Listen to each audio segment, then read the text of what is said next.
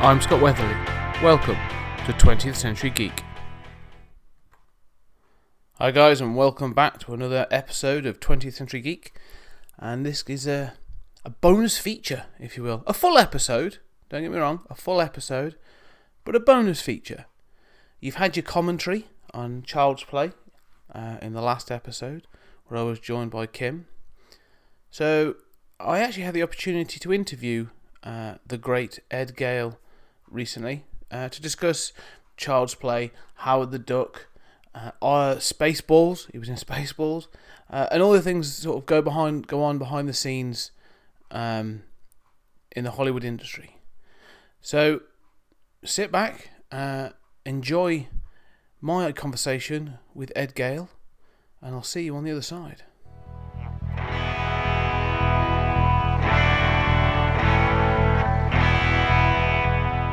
Okay, so I know you're a busy man, so we'll get stuck straight in. So first off, thank you very much for taking the time out to speak to me.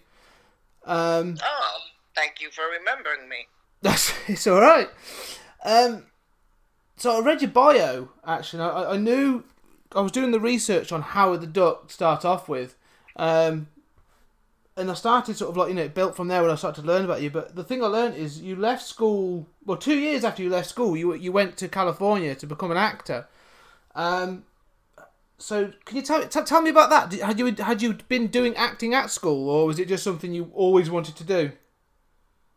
No, it's something I'd always wanted to do, and I think about 8 years of age, I said I'm going to California to become an actor, and people say, okay, that's cool. Not that they, that it wasn't negative. They weren't, ill supporting me, but they weren't supporting me, Yeah. They would nod and agree, and that was it, really. Right, pat you on the head, that's nice. Yes, yeah. After college, Yeah. And I met a friend of a friend who would drive RVs, motorhomes, across the country to be delivered. Because unlike cars, you don't haul 20 at a time, Yeah. And he told me, he said, I heard you wanting to go to California. He says, I go once or twice a month. I'd be more than happy to give you a ride out there. Good to have good friends. Sorry? Good to have friends, in yes. It was being just like I said, my quote that being a success in Hollywood is 1% looks, 2% talent, and 97% luck. Yeah. And I happened to be in at the right place at the right time. And same as when I got my very first audition. I'd done no acting at all. And then 2 years later, I got an audition call. Again, right place, right time. Mm-hmm. Did you have an agent then at this point? Oh, no. No. If you've never, worked in the business, you're hard pressed to get an agent. It's a bit like over here. There's we do things like job placements and stuff, and then it's sort of you can't get a job placement without experience, but you can't get experience without a job placement. You can get caught in quite a vicious cycle. Right. Over here we call it catch-22. Yeah. You're damned if you do, you're damned if you don't. Yeah. And you can't get an agent unless you were, famous, and if you're famous, you don't need an agent. Yeah. But I managed to, I had a friend who she said, quote unquote, that she was my manager. Right. And in all actuality, she was. But she wasn't my theatrical manager. She was my manager at work. Okay. And so she didn't lie. Yeah. And once she took the call, because I freaked, I handed her the phone. I go, they want me for an audition at Universal Studios. And I handed her the phone, and then she hung up the phone and went to the library. We didn't have the internet and all of that. So she ran to the library, got as many books on managing an agent and acting, and she was learning right along. As I was learning to be an actor, she was learning to be a manager. Wow. Getting thrown in the deep end. So, like everything in Hollywood, it was fake. Yeah. That's it. Fake it till you make it. Exactly. So that first role in that first audition at Universal, so that was Howard the Duck, was it? Yes, I tell everybody that Howard was my very first anything. It was my first audition, my first rejection, my first callback, and then, of course, my first job, my first acting role. So I did it all in just a couple of months. I was auditioned, I was screen tested, I was rejected, I was called back, I was reconsidered, rejected again, and, blah, blah, blah. Yeah. And eventually landed the role. Out of curiosity, so how did the screen test work, considering that you were in a suit, like the duck suit for the film? No, they didn't even begin making the suit until after they cast, because they couldn't. So they just wanted to know how physical I was and I could be. Yeah. And so they were auditioning all auditions are what I call flavored or themed.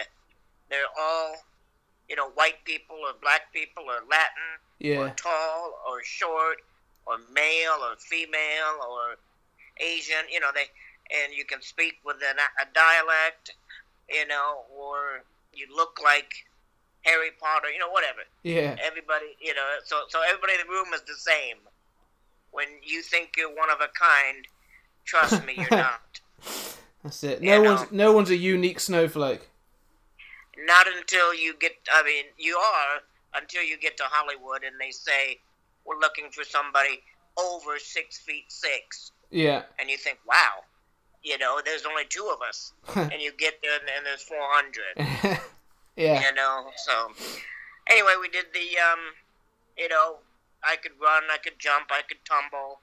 I could do the trampoline, blah, blah, blah. I also have to understand I was 22 at that time. Yeah. 21-ish. 21 when I did all those auditioning. And they said they were looking for someone 2'10". I apologize for your audience. I don't know metrics, so maybe you can interject. No, I'm old enough to know exactly. I work in the same. Okay. They were looking from 2 feet 10 inches tall to 3 feet tall, and of course I'm 3'4". So they said they loved me. I did great. I'm gonna go far. Blah blah blah. You're a star, but you're not right for us. You're too tall. And wow, of all the times to ever be rejected, yeah, for being too tall, today is not the day. Yeah. And so I just went home and game over. Yeah. Now I gotta figure out how to do this acting stuff. And again, no one knows me, so I'm not gonna get an agent because I auditioned. That nothing. Mm-hmm. Then they called me back and they said they moved the height to 3 foot to 3'2". And I said, but I'm 3'4". And they said, that's fine, just come on in. Okay, that was great. Nope, you're too tall. And then they wondered if I would consider being a stunt double or an understudy. Yeah. If the person couldn't do that. Mm-hmm. So of course I'm brand new. I go, yeah, I'll do anything. Yeah. I don't even know what a stunt duck would do. Yeah. I don't know what an understudy is. I've never done theater, and so I took the role, and they hired I believe a 12-year-old boy who was probably my size, maybe an inch shorter. Uh-huh. And being 12 years old, he could only work, I believe, 4 hours a day at that time. This is 1985. Yeah. I believe he could only work 4 hours, 1 hour of which had to be meal time, and 1 hour had to be 2 hours had to be school. Wow. So he only got him for an hour anyway. Yeah. And there could be no fire around him, no explosions. He couldn't be off the ground more than 1 or 2 feet. I mean, it's a very some serious limitations on filming then. Yes, because there's been so many accidents injuring children and things. And, eventually it was becoming cost prohibitive. And the editors said they can't match, him and I. We walk very differently. And if you're familiar with Little People, there's really no two alike. Yeah.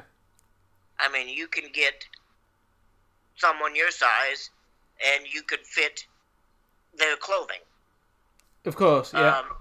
But in my world, you wouldn't get any two alike. Right, okay. And so the editor was having a hard time because he walked like a 12-year-old. And I walked like a 20-year-old, 2-year-old, 22-year-old. Yeah. And I held a cigar like a man. He held it like a bumbling kid trying to pretend to be a man. Smoking for the first time out behind the barn, And I smoked, but back then, a pack a day. I haven't smoked in over 10 years, but, so a lot of the stuff came easy and came natural. Yeah. Slapping a girl on the butt, saying, "Hey, chick, what's up?" And a little boy is like, why would I want to do that? And where's this motivation? Yeah. And, acting, you have to draw motivation from the past. Yeah, from your experiences and that, yeah. And eventually I took over the role, and we shot everything, plus kept shooting the current stuff. And a 10-week shoot schedule turned into 10 months. Whoa. Yeah. So that kind of worked out for me. Yeah, keeps you in a job. I bought a house. Yeah. Excellent. Okay. So was it a good set then to be on? I mean, as a first timer, were you able to learn a lot? Were they willing to support you through it, or was it like in the deep end and you had to sink or swim?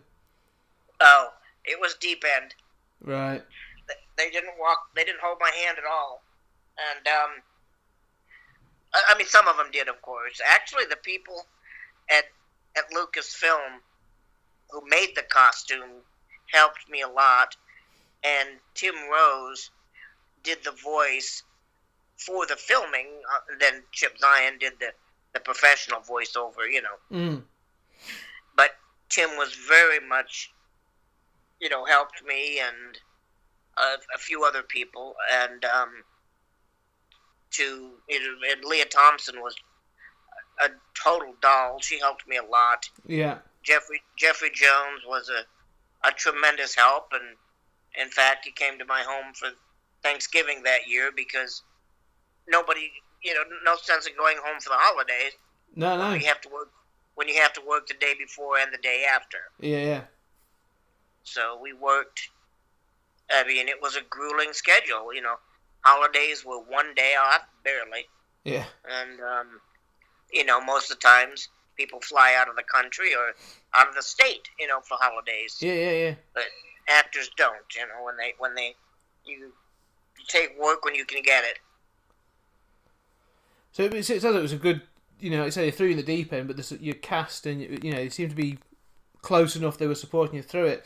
There's quite a lot of special effects and some real stunts in the film. So is it you involved in all those stunts then? Like on the, there's Tim Robbins and that on the glider plane, and like you said, there's a lot of tumbling around and stuff, so... I did 90%. I did. Whenever you saw the plane in its 100%, the whole plane flying in the distance, it was not me. Right. I was too scared. They took me up one time, and I said, "Hell no, no, no." And anytime you saw Tim and Howard conversing close up, you couldn't see the entire plane. Mm-hmm. It was hooked to a rig, and we were on the ground, of course. Mm. And probably the most dangerous thing I did on the plane would be when they landed on the back of the big rig truck. Right. Yeah. And I was on a crane, so they could land on the truck. There's no room for error. Yes. Yeah. Of course. And I had a few stunt doubles, Debbie Carrington, Marguerite Fernandez, and oh God, I forgot his name. I just had it on my tongue. And they did a lot of the stunts for me. Right. Okay. So regarding the stunts, and I say the people, the other stunt doubles. I've got the film on Blu-ray, and it polishes up really well in that. What was the visibility like in the suit? Basically zero. Yeah. The eyes would fog up just like your glasses do, in a steam room. And the only time I could see is if the mouth was open. Okay. And so the mouth was closed a lot because it wouldn't make sense for his mouth to be hanging open. So I came up with a way to rehearse backwards. I would count my steps backwards and then do it forward. And it's to be able to hit my mark. Yeah. And everybody has an ability that they were born with. And people are like, how do you do that? And you don't know. You just always knew, whether it was electronics or car engines. They're just people who were born with, or, autistic, who can draw, who can paint. Yeah. Mine was, I always had a third eye. I always had a grip on my surroundings.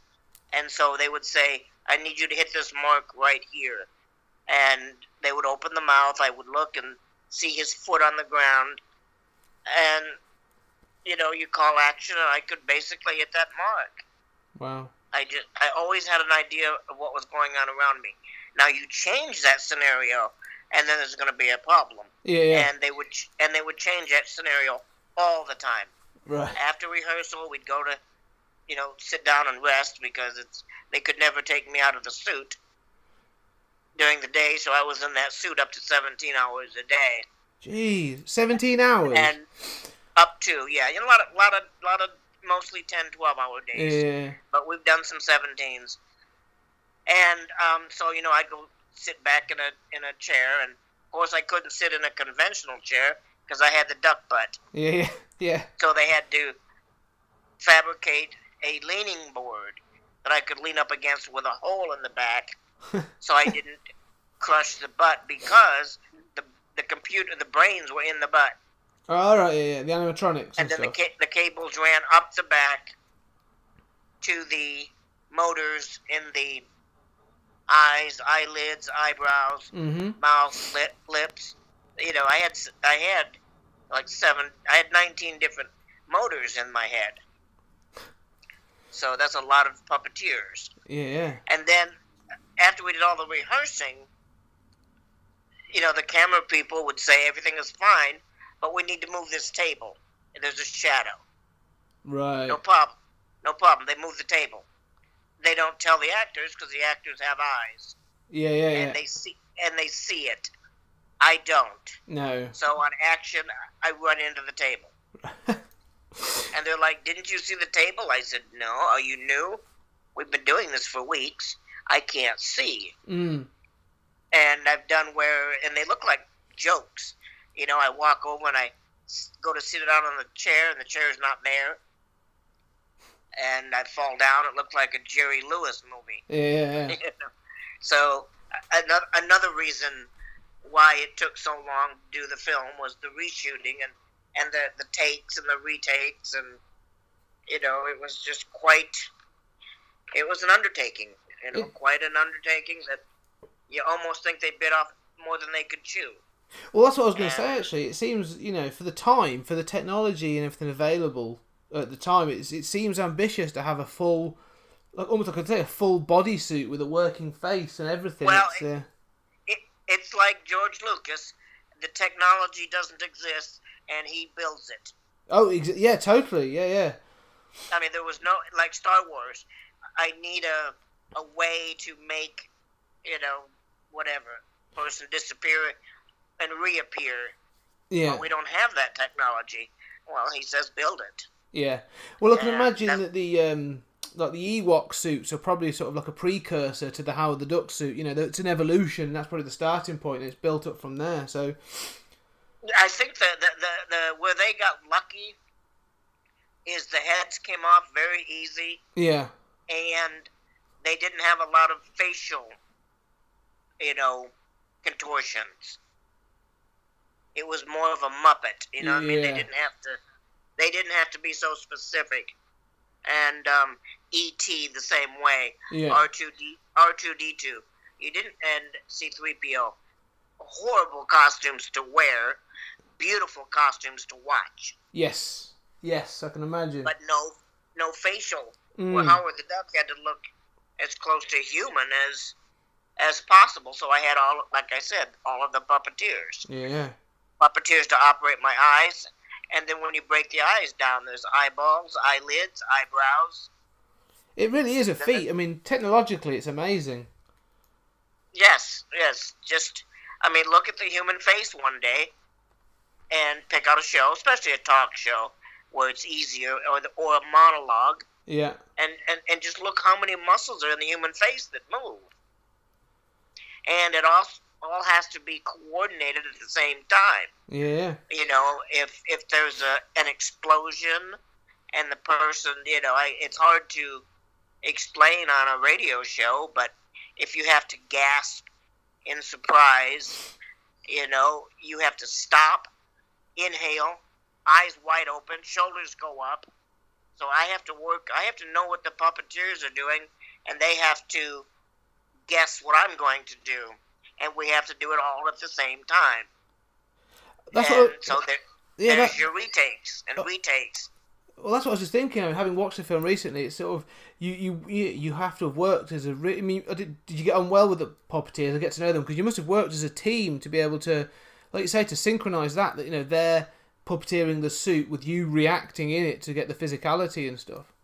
Oh, there's an uncanny, you know, connection with Tim Rose and I.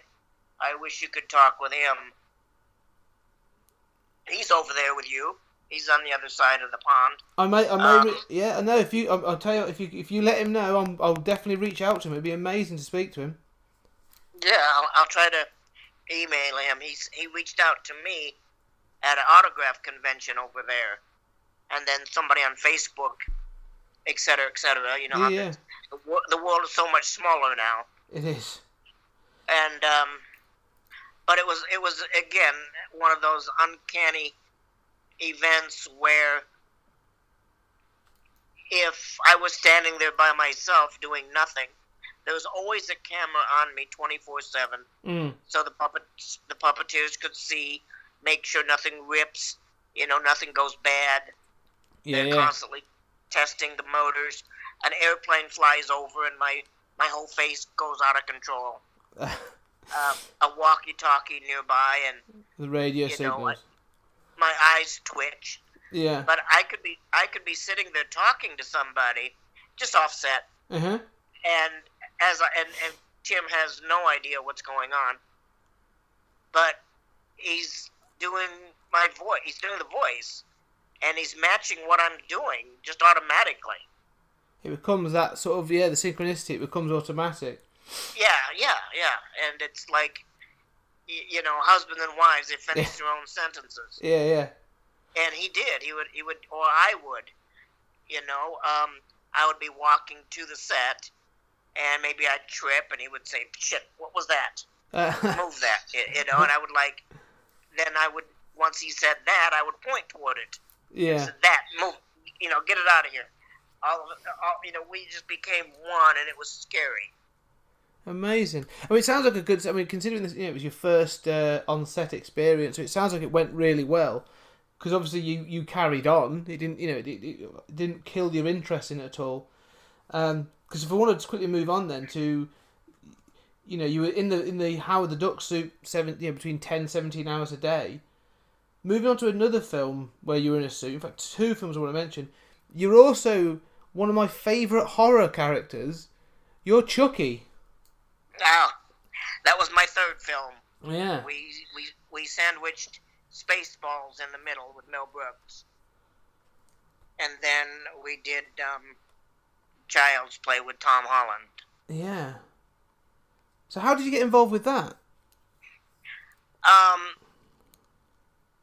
Ironically, it's a small business. Mm. And it seems like a big business, but, there's hundreds of thousands of actors out there trying, and there's only, 25 actually working. Yeah. And I was blessed to be an outsider at first, and the first assistant director went from Howard the Duck to Spaceballs, and he introduced me to Mel Brooks. Mm-hmm. And and Mel hired me on the spot, and I didn't even know what the hell was going on. Yeah. And Danny introduced me to him, and Danny is 6'6" or 7", a Swedish guy. Yeah. And here I am, 3'4", and yeah. Mel was like, "How the hell did you meet?" And he said, "Oh, my last movie, Howard the Duck, he played Howard." And Mel Brooks said, "Oh my God, anybody who can do that fucking movie can be in my movie any day. Welcome aboard." And I go, "Your movie? What movie?" In my head, yeah. I'm like, "What movie are you doing? Why? Hello? I just came here to go to lunch with Danny, And then I believe they went on, and then the unit producer of Howard and Spaceballs went on to do Child's Play, and and people had recommended me to Tom Holland, and they said that I did Howard the Duck, and Tom Holland looked at it at a technical aspect, who didn't care about the box office, didn't care about anything like the politics. He was like, he's like, that's a physical job. He did a physical, demanding job in a costume. I want him. So you're getting the reputation then. You'll get a reputation for being able to do the grueling work then. Right. So I was the one that you could throw around, and I could do the stunts. You wouldn't have to. I was over 18. I didn't have to have my mommy there. Yeah. I didn't have to have a school teacher. I didn't have to have a guardian. I didn't have to have a stunt double, which, hell, was hard to find me. How would you find another one? Yeah. To do my doubling. And it was bad enough that Chucky was, 30% smaller than me. Yeah. So we had to play a lot with that problem, So what were the key stunts? Because you did the stunts and things. So what were the key things in Child's Play then? What stands out to you as the key scenes or the key stunts you did for that film? The full body burn in the fireplace. Yes. The full body burn across the living room. The full body burn over the sofa. Yeah. The puppet couldn't walk.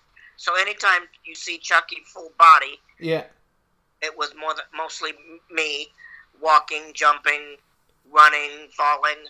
Right. I walked out of the elevator. So, I walked into the insane asylum. Opened the boy's door, walked in his room, jumped up on his bed, and pulled the covers back, and he was gone. Right. Okay. So is that you? At the end, you say about the burn. So the fully burnt Chucky at the end. Is that you as well? Most of the time, but you also have to remember, I'm never near any humans. Right. Okay. To keep the because perspective. I'm the. If you watch the movie, Yeah. Chucky would come up to the little boy's waist. Yeah. Ed Gale is exactly the same height as the little boy. Right. Okay. That's not going to work, and he sure couldn't carry my fat butt, Yeah. being the same height. Yeah. And it would constantly change. Chucky would be getting taller, shorter, taller, shorter. Yeah. So what they did, Tom Holland devised a way to make duplicate sets, and they would make the kitchen for the family, and they would make the kitchen for me 33% bigger. So the average kitchen counter comes up to your waist. If you were in my set, it would come up to your neck. Right. Okay. So they made like a scale, like a scaled size of it. They're not upscaling it. Yes, it all had to be proportioned. Okay. So were you ever on set with like the cast? And I mean, obviously you were there when they were burning and that sort of thing. So, because I remember. Was I ever one? Sorry, say again. Were you ever on set then with the cast? I forget his name now. The lad who plays Andy Barclay. I was on set every day. Right. Because I had to watch what the puppet was doing, and what the kids were doing, and what the adults were saying. So I knew what was going on. Yeah.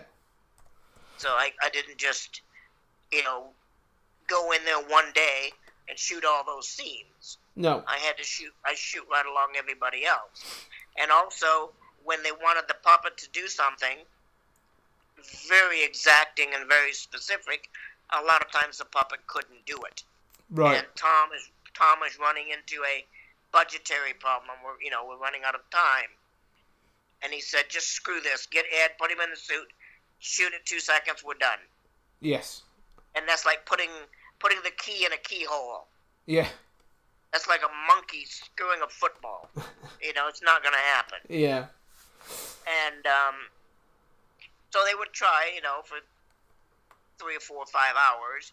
They would give up. I would do it one shot, turn the key, done. We're out of there. Yeah. And so they could use me. So although they credited me as stunt double, yeah, that was basically the producer's way of trying to cut me out of my full residuals. Yeah, that's what I was going to ask, because I was looking at the cast, and like I say, it obviously has Brad Dourif down as sort of like Charles Lee Ray / Chucky, and it's his voice. And yes. IMDb, it has you under stunts, but which I thought was unusual. Again, that was their way of trying not to pay me full residuals, but it didn't work because the contract they gave me said principal actor. Right. So they didn't put stunt double on the contract. And so they did it in the credits. You can't make them change 12,000 copies. You can't. Yeah. They issue an apology, and on record, I played Chucky. On paper, on paper I played Chucky. On the film, I was just a mere stunt double. So that was a little derogative and caused a little bit of tension.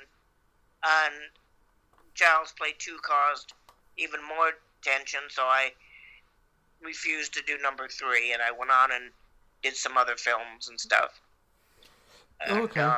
Just going back to Chucky, one last thing. I heard a story, and I don't want to see if it's true actually, that when I've got his name here now, Alex Vincent, and the guy who played Andy Barclay, obviously he was very young when he did it. Is it true that they introduced you and the director, Tom Holland, was it like his 2-year-old or 3-year-old niece or something at one point run across, and they introduced them so he wouldn't be scared about being around Chucky? Is that true, or was he okay? Oh yeah, Alex's sister. Yes, that's right. Ashley. Yes. Ashley. It was, introduced me to her as a person. Yeah. And then introduced Chucky. And she was so tiny, she actually fit the puppet's clothing. Right. And as homage or something. I don't know the word. I wasn't there then. I had just gone home, and it would be too expensive to have for me to come back. Yeah. And to get the costume back on and do that. They threw her in the costume, and she did the one quick running scene. Yes. Running behind Aunt Maggie in the living room when she thought she heard something, and then she walked out of the kitchen, and that led to that whole scenario. But she did one quick scene. Yeah. And it was cute. I don't think she was I'm not sure if they even were allowed to credit her because of her age. I think she was 4 or 5. Yeah. But it was cute, so Alex got to have his sister in the movie too, you know. Excellent. Yeah, and I was going to say, a big fan of the Child's Play films. But I was up until, then they it was a political power play, and the script started going downhill, and the movies just got worse and worse, and then, I just stopped doing them. I did 1, 2, and then I did The Bride, and right. That was it. The Seed of Chucky, the script was horrible. I wouldn't even consider it. I've got to admit, it's funny you said it, 'cause the first one and the second one, I really like the first two. The third one is a little iffy. Well, the third one, they didn't have me, so they couldn't move Chucky. They had to move the camera. It feels a lot more static in the film. It does feel a lot, Bride of Chucky, actually, I really enjoy. And I haven't... Well, The Bride, they had to beg me, and I kept saying no, and they paid me more money than any actor should have been allowed. And I did it, and they used the word midget again, like they did in the second one, which is the reason I didn't do the third. Right. And so I said, I'm done. I'm done with you people. Okay. This is 19... What was Child's Bride of Chucky? 98? Bride of Chucky's 1998. 98, 99. And I just said, we don't use the word midget. You used it again. I was done. Yeah. So. Yeah, and, is it true? I mean, there's another one coming. I think there's another one apparently in the juice, because they did Curse of Chucky, which came out 2013, which was all right. I quite enjoyed it. But there's another one coming. Puppet, and that one was sad because, during The Bride of Chucky, the creator Don Mancini came out of the closet, being gay publicly, which is no big deal to me. Yeah. And but it seemed like he had to add a gay character in every part of the film. Yeah. And Hollywood wasn't ready, and that's why Universal dropped the whole deal, and they had to go with Rogue Pictures, who I've never heard of. Yeah. And they couldn't get a box office. So in The Bride of Chucky, the gay teenager got hit by got splattered by the bus. Yes, yeah.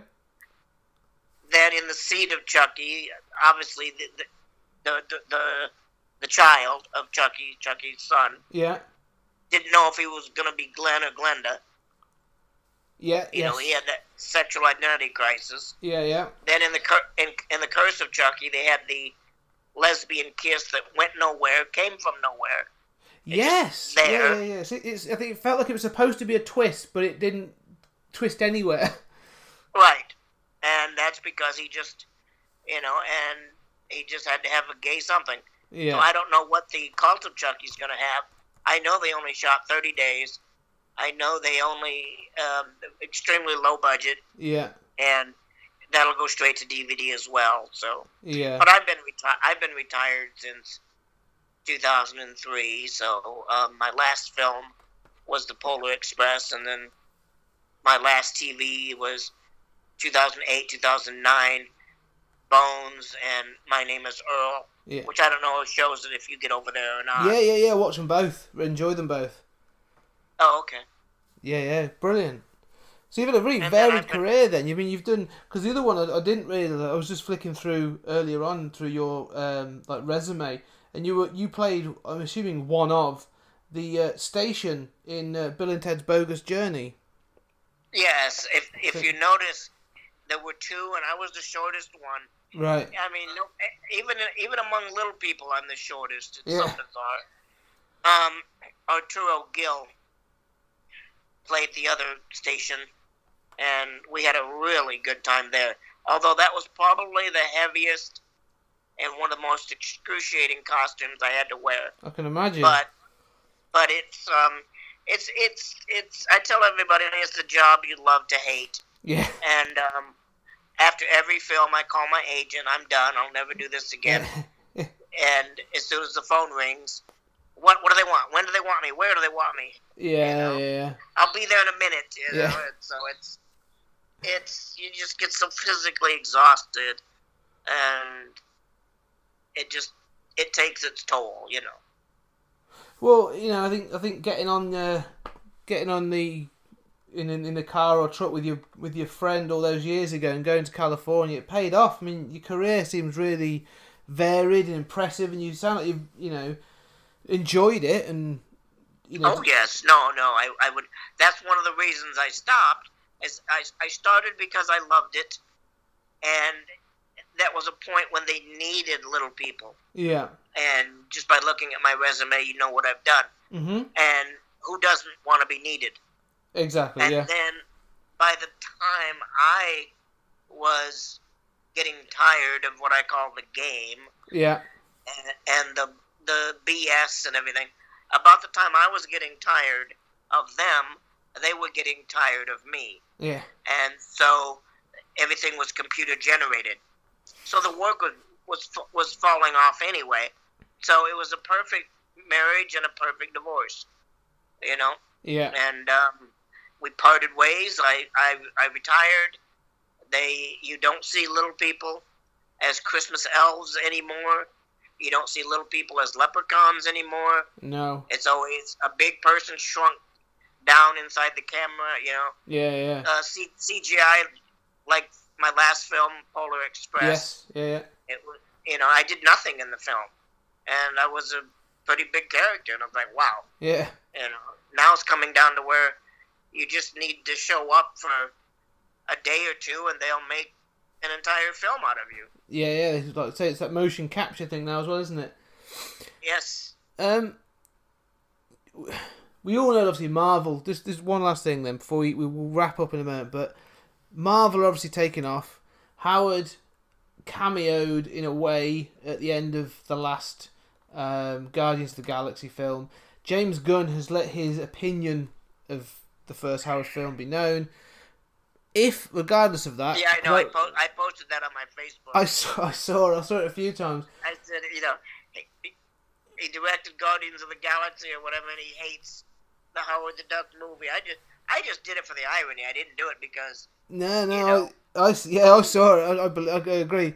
But if Marvel it's like me. I absolutely hate. Well, I don't like the word hate, but I absolutely dislike horror movies. I do not watch horror movies. Yeah. And yet I've done more horror movies than it's not one of those, with Chucky and Phantasm 2 and Friday the 13th and just Dolly Dearest, you name it. I've done so many horror films, and I have all these horror fans, and I'm just like, Are you gonna watch the next Saw? Yeah. God, no, I didn't watch the first one. It's the genre that persists. I'm telling you, Mother died. That's it. It's the genre that persists. It never. They've got some big, passionate fans in that genre.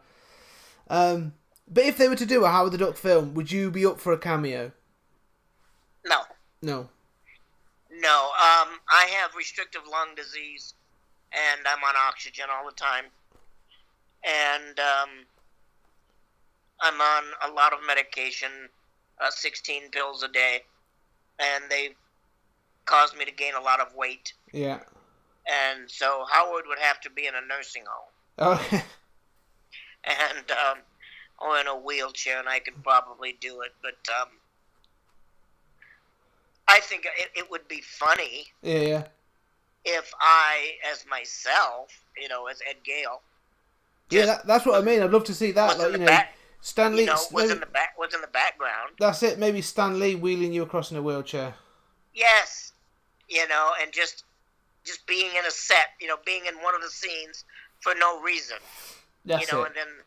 and then Howard walks by and say, what's a midget doing here or whatever. Yeah. And I'd be like, fuck you. Last time we did this movie, they used a real duck, okay? Yeah. Or just something where the only people who would know are the people who know. Yes.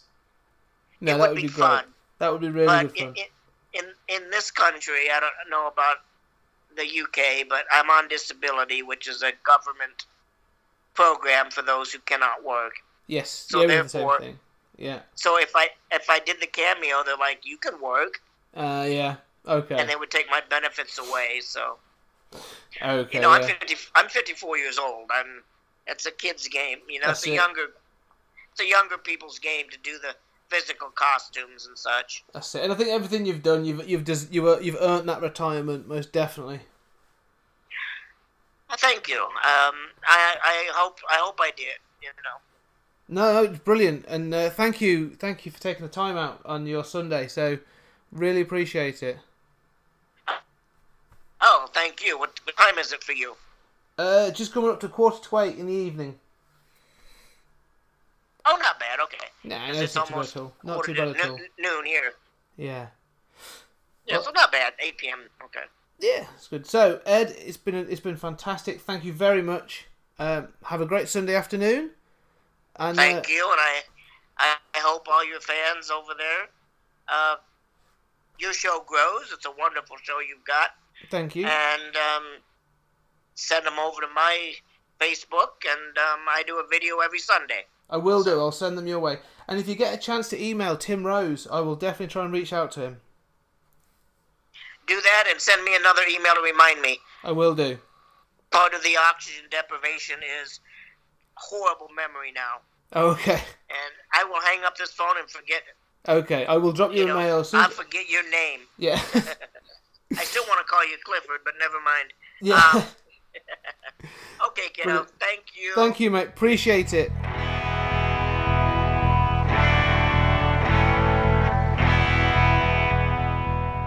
Well, I hope you guys enjoyed that. So you can see what a really, really nice guy Ed is. And please do track him down on Facebook, Facebook/Ed Gale. He does do a video every Sunday and posts a lot of stuff on there, so it's really worth giving it a visit.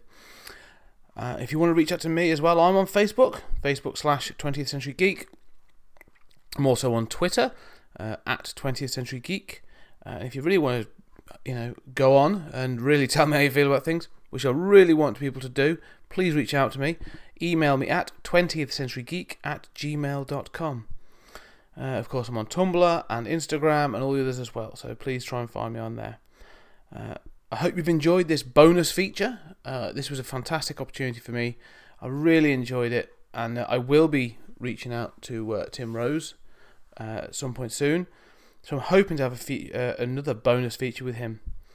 Thank you very much, guys. And in the next show, Mad Mike Kennedy is back, and the pair of us take on the 80s cult classic Masters of the Universe. An oiled up Dolph Lundgren wielding a sword and a young Courtney Cox at his side. It's going to be brilliant. It's going to be great. There may be drinking involved. I hope you join us. Thanks very much.